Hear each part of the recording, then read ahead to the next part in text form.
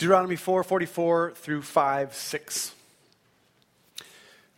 This is the law Moses set before the Israelites. These are the stipulations, decrees, and laws Moses gave them when they came out of Egypt and were in the valley near Beth Peor, east of the Jordan River, in the land of Sihon, king of the Amorites, who reigned in Heshbon and was defeated by Moses and the Israelites as they came out of Egypt.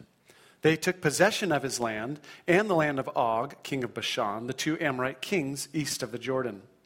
This land extended from Aroer on the rim of the Arnon Gorge to Mount Sirion, that is Hermon, and included all of the Arabah east of the Jordan as far as the Dead Sea, below the slopes of Pisgah.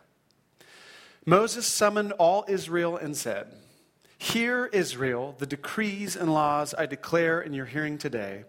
Learn them and be sure to follow them. The Lord our God made a covenant with us at Horeb. It was not with our ancestors that the Lord made this covenant, but with us, with all of us who are alive here today. The Lord spoke to you face to face out of the fire on the mountain. At that time I stood between the Lord and you to declare to you the word of the Lord, because you were afraid of the fire and did not go up the mountain. And he said, I am the Lord your God who brought you out of Egypt, out of the land of slavery. You shall have no other gods before me." This is the word of the Lord. Please have a seat.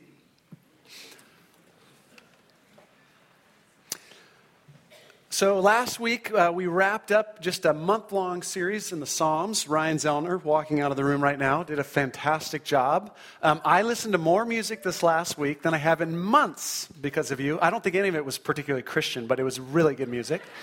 So thank you for that. It was great. And that was it. We just did a month in the Psalms. And this morning we begin our summer series that will take us through the end of August. And we are going to be in the book of Deuteronomy. By popular demand, I heard the voices of the people and I've responded. So yes, you may have your wish. And we're going to be in Deuteronomy this summer. Let me put things down a bit. We're not going to do a book study through... Sorry, I'm getting a little pop here. Let's do that. I think that'll be better. We're not going to do a book study. 34 chapters in Deuteronomy. That would take a lot longer than the summer. But we're going to look at the core theme of Deuteronomy. In fact, a single word in Deuteronomy. You see it in verse 2. Look at chapter 5, verse 2 and verse 3. The Lord God made a what? Covenant. We're going to do a series on covenant. What does it mean to live life in covenant with the living God of the universe? That word covenant just means a binding relationship of trust and devotion. And what is it like to live in this world as covenant people, in covenant with God? And what Deuteronomy is, it's a reminder of the covenant. Okay? So, in case you didn't know this, I've lost control. Brett, I have zero control. Do you have control? Can you give me that first slide? Oh, and I too have control. No, I've lost. Yes, I'm back. Okay, great. Thank you. The word Deuteronomy, in case you're wondering, means deutero means second. Nomos means law. So Deuteronomy means second law. It's not actually a new law, but it is a reminder of the law, the covenant that God made with the people of Israel at Sinai. Quick quiz. What does Deuteronomy mean? Great. You guys are listening. Good. Okay. Good. So just a reminder of when and where Deuteronomy takes place. Of course, we're going to have I got a lot of great pictures for you today. Some really solid stuff here. Fine quality things on the screen. Remember, Israel's in Egypt. God brought them out of slavery in Egypt. Here we go. They're walking through the Red Sea. They come to Mount Sinai, right? And God forms a covenant with them at Mount Sinai, gives them the Ten Commandments and his laws. But then that generation of Israelites is not very faithful to God, and they end up wandering through the wilderness for 40 years. And then finally, after 40 years, Dave Sugden, what are you doing over there? You're supposed to be over here. This is so disorienting for me right now.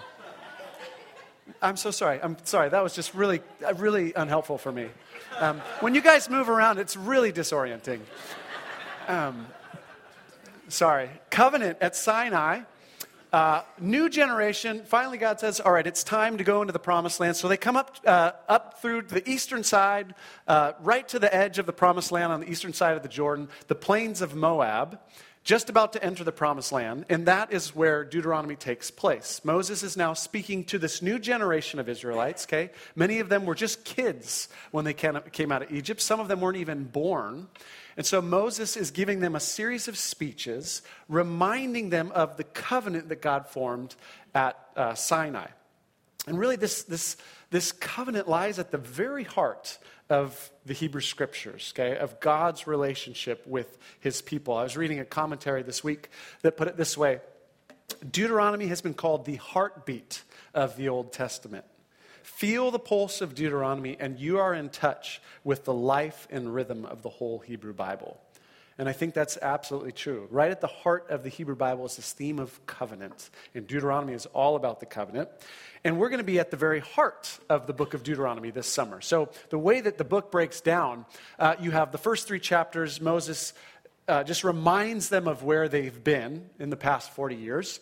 And then you get chapters 4 through 11, really the covenant foundations, the key principles and dynamics that shape the relationship between God and his people. The 10 Commandments are in these chapters. And then you get in chapters 12 through 26 very specific laws, like very detailed, specific laws about how Israel's supposed to live. And then it ends with this covenant ceremony that God performs with his people. And there's the passing of the leadership baton from Moses to Joshua, okay? We're going to camp out this summer in chapters 4 through 11.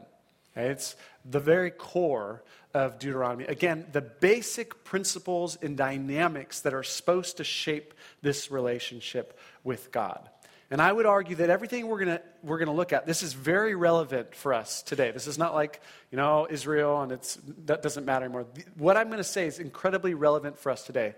You get into chapters 12 through 26, then you start to get some detailed laws that do not apply to us as new covenant Christians. But 4 through 11 is central. It's what it means to be in a relationship with God.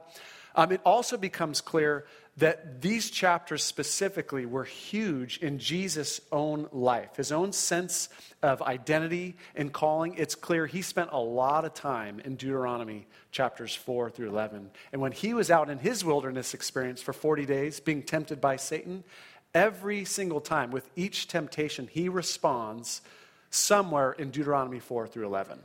All right? So this really shaped his own sense of being in covenant with his God. And I would argue it should shape our sense of that today. So that's what we're going to do. We're going to camp out in these chapters. Deuteronomy was given to a people on the move, right? This group of people who had come out of a particular culture in Egypt and then out of the wilderness, and then they were entering into the promised land, a whole different culture. And so before they did that, God was reminding them of the covenant, reminding them, this is what your identity is. This is who you are as you move out into this new culture. And so we're going to look this summer, what does it mean for us to step into the culture that we're living in today, now 21st century American culture, as God's covenant people, having this firm identity and then moving out into an interesting cultural context with that identity intact. That's what we're going to talk about this summer. So what I want to do this morning is I want to just tell the story of the covenant. Before we get into specifics, I want you just to hear the story again of God's relationship with his people, okay? Because I think that's the most helpful thing, rather than give you principles. Let's just hear the story. And the principles kind of come out of the story once you've heard the story. And then at the end, I'll tell the story, give about 15, 20 minutes to tell the story, and then I'll spend the last 10 minutes just asking the question, how does covenant relationship with God differ from what I would call cultural Christianity that we see around us a lot in the church in America today? All right? Are you ready for a story? Okay. You get to sit back. Don't fall asleep. It's morning. It's not an evening story, but, get to just listen in. I've got some amazing images coming your way right now. Powerful, powerful stuff going on. Let me tell you the story. That's what I need right there. All right, so the story begins in Genesis 1, right? First 11 chapters of Genesis tell the story of the creation. And it begins in chapters 1 through 2, this beautiful place that God creates. And he creates these creatures who are the pinnacle of his creation, his image bearers. He says, go out, rule over this creation, be fruitful. And then beginning in chapter 3, we see that these image bearers choose independence from God, right? They choose to go their own way. And chapters 3 through 11 depict the rapid spread of sin throughout the human race and then throughout God's good creation. And so you're left at the end of chapter 11 with the question, what is God going to do with this problem of these sinful image bearers? Like, how is he going to solve this problem? And in a word, God's solution is covenant. Okay, that's how the story goes. He is going to enter into a covenant with a specific person, family, and through that family, do something unique and special that will then spread to the rest of the human race. All right? So here's how the story goes. Beginning in Genesis 12, God calls Abraham, this guy. And we're not given any reason why God chooses Abraham. It doesn't say Abraham was particularly moral or special or bright or anything like that. He's a pagan living in a pagan society, and God just chooses this guy out of God's own free will to do that. God just steps into his life, says, Abraham, you and me are going on an adventure together. And he gives him this radical call. I want you to leave your country and your people and go to the land I will show you. Leave everything you've known. I've got this new land, and you're going to just pick up with your family and go to this new place. And with that call comes these amazing set of promises. He says, I will make you into a great nation. I will bless you, and I will bless all the nations through you. It's a staggering promise, especially in the ancient Near East society. You could be made into this great nation. I'm going to bless everybody through you. So Abraham and his family begin this journey, this adventure with God, and they move into the promised land. And while in the promised land, God forms a covenant with Abraham. One night, he takes him out to the night sky. This is Genesis 15. He says, look up at the stars. Count them if you can. And you can't. And he says, guess what? So shall your offspring be. As many stars as you can see, that's as many offspring you will have. Which was an interesting thing to say to a guy who was like 85 years old at the time, or I think maybe 75 years old. His wife was 65 years old. They hadn't had any children. They couldn't have children by any, human means at that point. But he says, I am going to give you so many offspring. And then God performs an ancient Near East covenantal ceremony with Abraham to kind of bind the deal together. And let me read to you from Genesis 15. Okay, just try to follow this. God said to Abraham, bring me a heifer 3 years old, a female goat 3 years old, a ram 3 years old, a turtle dove, and a young pigeon. And he brought all of these, and he cut them in half and laid each half over against the other. As the sun was going down, a deep sleep fell on Abraham. When the sun had gone down and it was dark, behold, a smoking fire pot and a flaming torch passed between the pieces, the animal pieces. On that day, the Lord made a covenant with Abram, saying, to your offspring I give this land. Okay, I bet none of you have ever performed that covenantal ceremony before. Let me just give you the visual here, right? God says, okay, bring me a goat. Abraham gets a goat, cut it in half. He cuts it in half, right? And then God puts Abraham in a deep sleep, okay? Deep sleep, right? I know it's powerful stuff happening today. In the ancient Near East, kings would enter into covenants, and they'd perform a covenant ceremony. And what would happen is both the kings would pass between the two sides of the animals, walk back and forth between them. And what they were saying is, we are now bound together, okay? And if I break covenant with you, may this happen to me. May I be broken in two the way these animals have been broken in two. That's ceremony. And what happens is God's presence through this pot and torch passes between these two animals to say to Abraham, we're in a covenant together. And if I break covenant with you, may this happen to me.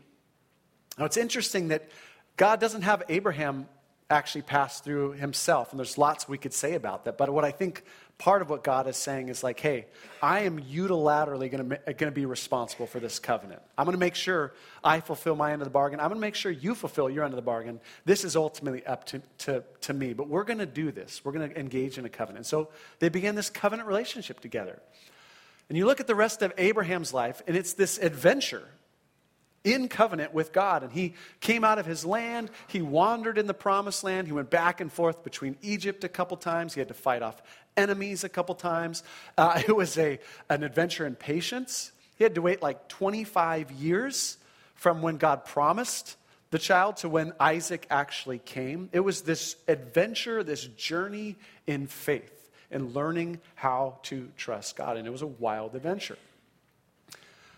All right, so Abraham's descendants then go down to Egypt, right?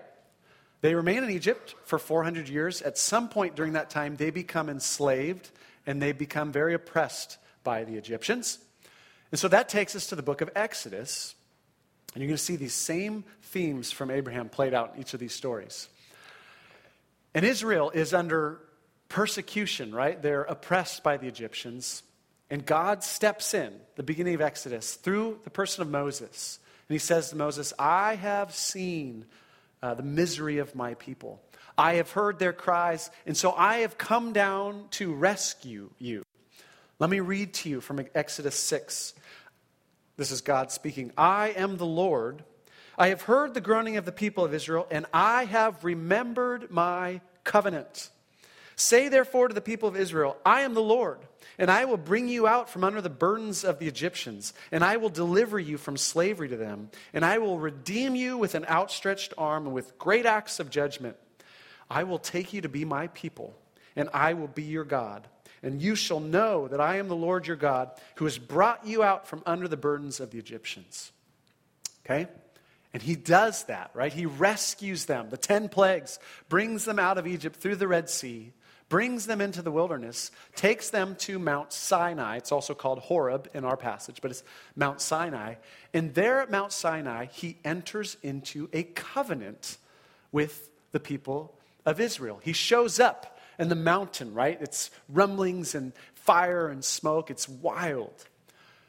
And he enters into a covenant with them. He says, you will be my people, and I will be your God. Let me read to you from Exodus 19. The Lord God called to Moses out of the mountain, saying, thus you shall tell the people of Israel, you yourselves have seen what I did to the Egyptians, and how I bore you on eagle's wings and brought you to myself. Now listen to this covenant language. Now therefore, if you will indeed obey my voice and keep my covenant, you shall be my treasured possession among all peoples. For all the earth is mine, and you shall be to me a kingdom of priests and a holy nation. You are my treasured possession, my called out holy people. And he performs an ancient Near East covenantal ceremony with them at Sinai. Let me read to you from Exodus 24. They offered burnt offerings and sacrificed peace offerings of oxen to the Lord. Listen to this. You'll get an image of it in just a second. And Moses took half of the blood and he threw it against the altar. Then he took the book of the covenant, the 10 commandments, and read it in the hearing of the people. And they said, all that the Lord has spoken, we will do. We will be obedient. Yeah, right. And Moses took the other half of the blood and threw it on the people and said, behold, the blood of the covenant that the Lord has made with you in accordance with all these words. It's an ancient covenant ceremony, right? There's an altar, and Moses takes blood and sprinkles it on the altar, and then he literally takes blood and sprinkles it on the people. This is the blood of the covenant. This blood marks you out as my covenant partners. Today we would talk about, we'd say, we're blood brothers, right? And we're in this together, God is saying. You're my people, I am your God. Covenant. And then they go off in this covenant relationship with God. And just like with Abraham, it's this wild adventure, right? 40 years wandering in the wilderness, largely because of their unfaithfulness, but learning the journey of faith, the adventure of faith, trusting, having to trust God for food, for water, for protection, for provision. All right? 40 years in the wilderness, Finally, they come up to the eastern side, ready to cross it into the promised land, and that's where Deuteronomy picks up. So now we have the second generation of Israelites, okay? Just ready to go into the promised land. And now you have God entering into covenant with them, just as he did with their parents 40 years earlier. Through Moses, God says, the Lord has chosen you to be his treasured possession. Let me read to you from Deuteronomy 7. We'll look at this passage again next week. Listen to this language. The Lord your God has chosen you to be his treasured possession out of all the peoples who are on the face of the earth. It was not because you are more in number than any other people that the Lord set his love on you and chose you.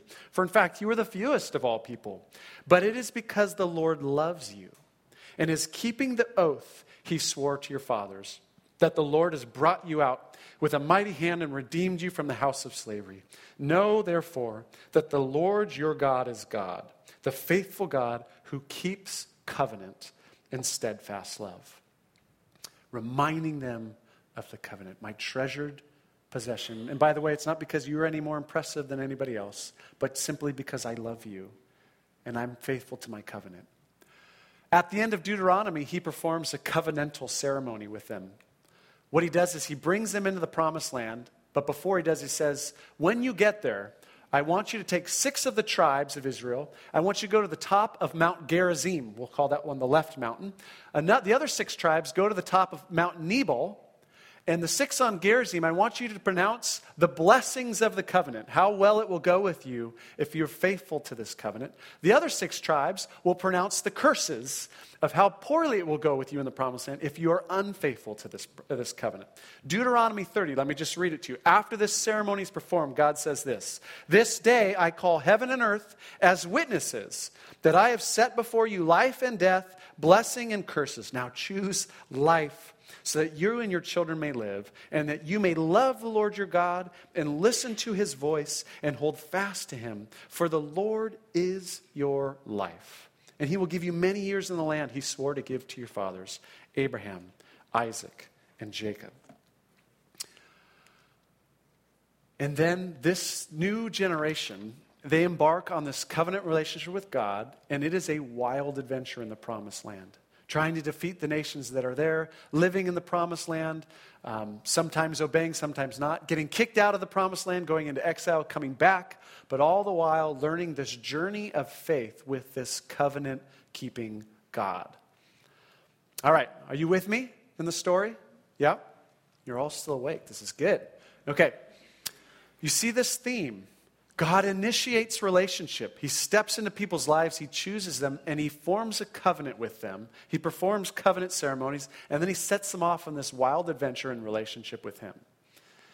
Just so we don't think this is just an Old Testament idea, let's look at how this plays out in the New Testament. Okay, let's look at this. So, first century Israel, there's these fishermen sitting in their boats on the side of the Sea of Galilee.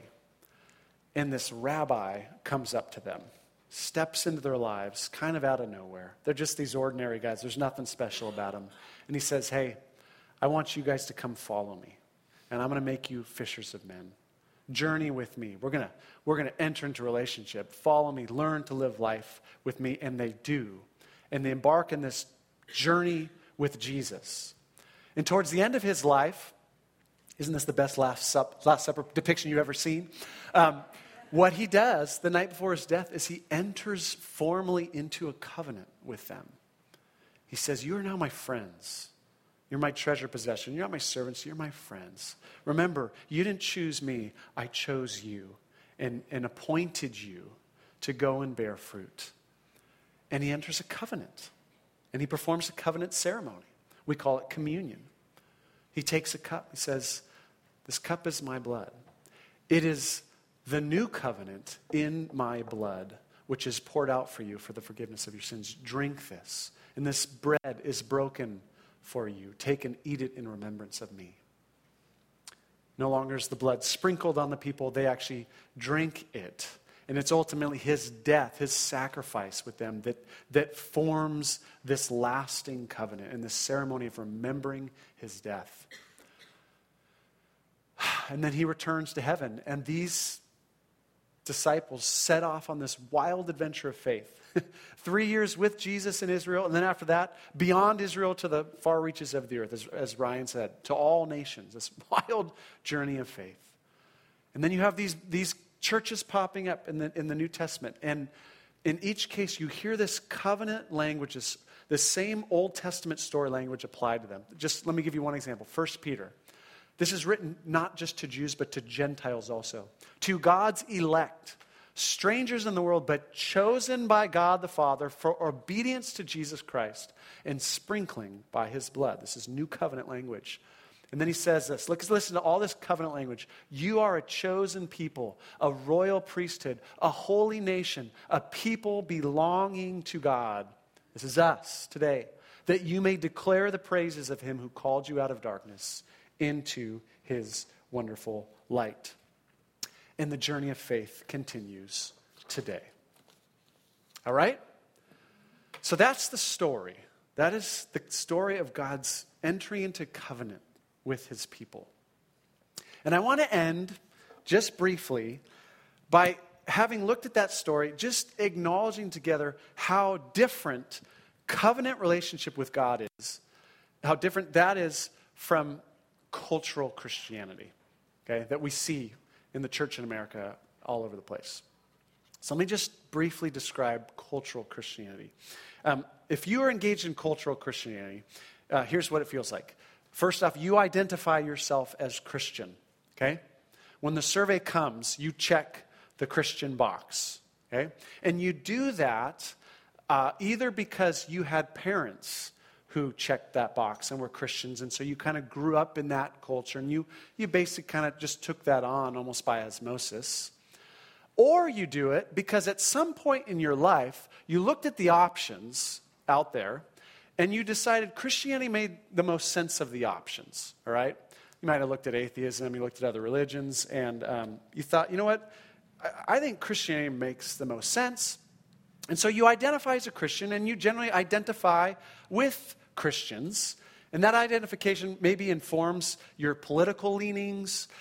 Maybe it informs some of the cultural practices you engage in. You might go to church.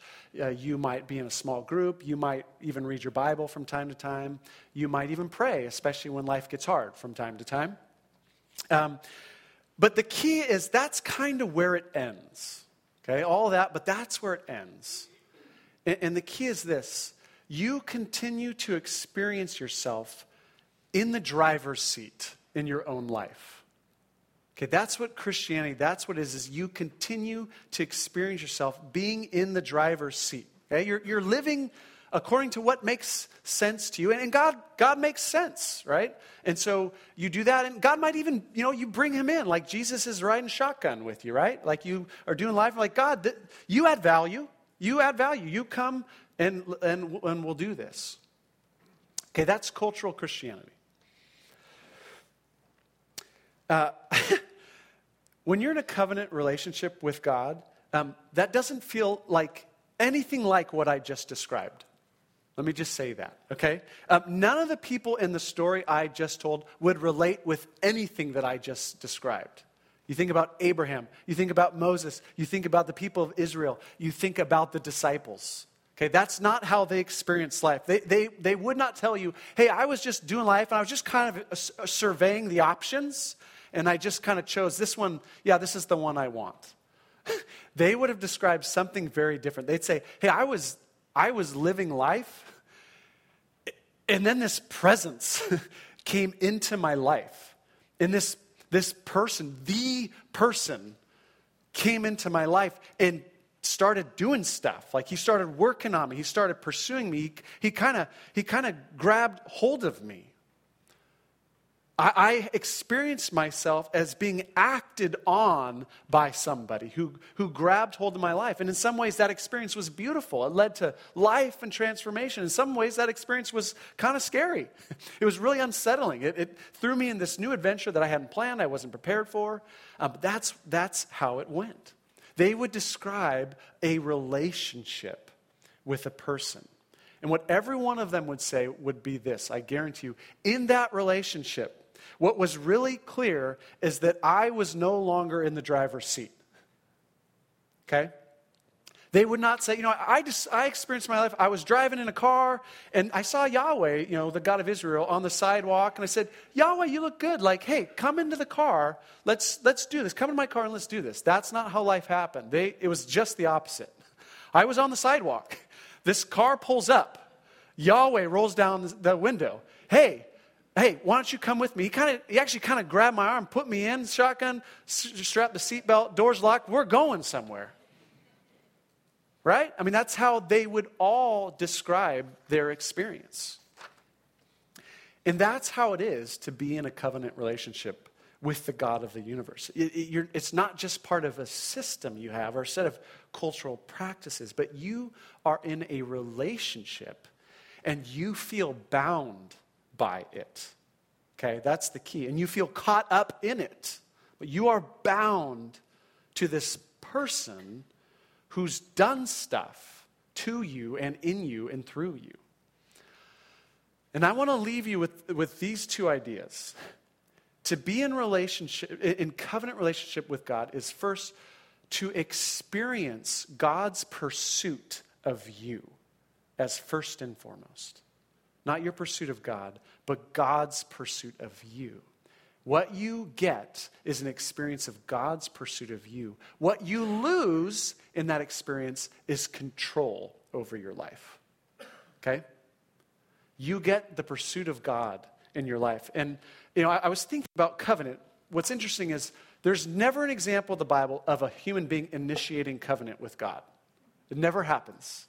God is always the initiator, and then people respond, or they don't respond very well. But God is the one who initiates. And that is in our lives, to be in covenant is in some sense to experience yourself as having been pursued by God. At some point in your life, God steps in through various ways and starts working on you, starts grabbing hold of you, okay? And that's not to say we're not making decisions and choices in the midst of it. We are. Not denying that. But at this deep level, God's work in us is primary. And I would love to have an afternoon together for all of us just to be able to share the story of our life with God. Some of you would have some really dramatic stories to tell, right? Dude, I was just living life. I was doing my thing, and then a bomb dropped in my life. And God brought this person and this experience and this book, and it was like, whoa, and it just kind of happened. Some of you would have much more subtle stories. Oh, this took place in 100 small ways, this event and this moment and this thought. But all the while there was this season where I began to realize, God was at work. And yeah, I was making choices. I was working, but man, I experienced myself as being acted upon in some way. And the beauty of that, when you begin to experience yourself as pursued by God, is you look back on your life with a profound gratitude. You don't look back on the story of your life and go, look at all these good decisions I made along the way. You look back, and what you see first and foremost is the hand of God, working sometimes in spite of yourself and your brokenness and your bad decisions. But you experience, oh my gosh, I see the footprints, the hand of God throughout my life, and you're left with a humbled gratitude. And as you then look forward to the rest of your life, it leaves you with this deep sense of assurance about the future. Because if God's pursuing me, if he's grabbed a hold of me, then this thing isn't up to me in the end. It's up to him. He's a faithful covenant partner, and he's going to stay faithful to his covenant. And that's what's going to make this thing work, is not my ability to perfectly perform, but it is his hand on my life. And yes, my decisions absolutely impact the relationship, right? I can really screw things up and have consequences, and he will discipline me. But in the end, this thing works because he is going to hold on to me. I've seen it in the past. I can trust it in the future. I love we sang that song at the beginning, he will hold me fast, right? That's what gives me confidence. He's pursued me, he's grabbed hold of me, and he will not let go. I have a profound experience of that every time I take my 3 little girls to the tide pools at the beach. Okay? We'll go to the tide pools, and we'll be in some pretty rocky terrain. Our 3-year-old cannot navigate that on her own, so oftentimes I will hold her hand through that. And sometimes she wants to hold my finger like this, and I tell her, honey, I need you to let go. Let me hold on to you, okay? If this thing is up to your grip, it's not going to go well. If it's up to my grip, we're going to be perfectly fine, okay? And honestly, every time I have this reminder, this is the relationship. If this is up to my grip, may not go so well. But if it is up to the God who pursues me and never lets go, I can live with a great assurance. All right? So that's covenant, is to experience yourself as being pursued, grabbed hold of, and never let go by God. You gain the gratitude and the assurance of God's pursuit of you. Now, to finish this off, what you lose in that is control. Okay? All the Israelites, all those covenant partners, they lost control. They were thrust in this wild adventure that was out of their control because they were not in the driver's seat anymore. God was. And practically speaking, what that means is if you're in covenant with God, you no longer have the freedom to do whatever you want to do with your life. Simply put, you're in covenant. You're stuck. I think I put this on your bulletins. I love this quote. If we've chosen Jesus, we retain control, right? Jesus, hey, get in the car, ride shotgun. We retain control of the relationship. We determine what role Jesus has in our life. We determine what role Jesus plays in our vocation, in our relationships, in our leisure time, even in our choice of movies and TV programs, right? I can kind of drop you off when I want and bring you back in. But if we allow Jesus to choose us, there is inherent in that action a relinquishment of control of the relationship to Jesus. We're in the car, he's driving. We don't get to decide what we do with our lives anymore. He decides. We're in covenant. We're stuck. We're bound, right? Seatbelts in, doors locked. And what that means also is we're no longer in charge of our own spiritual growth, okay? And the older I get, the more I am aware of the fact that I am not in control of my own spiritual growth. In a much deeper level, God is in control of my spiritual growth. And here's what I mean. Spiritual growth does not happen like New Year's resolutions, okay? It's not like, 2019, this year, I'm going to grow in my ability to be patient. And so I work that and I figure that one out. And then in 2020, I'm going to work on forgiveness. I can do that and I can make small measures. But the way our spiritual lives actually work is this way. God's like looking up there and is like, okay, this year, I'm going to teach you dependence. Boom, bomb dropped, right? Okay, I'm learning dependence this year.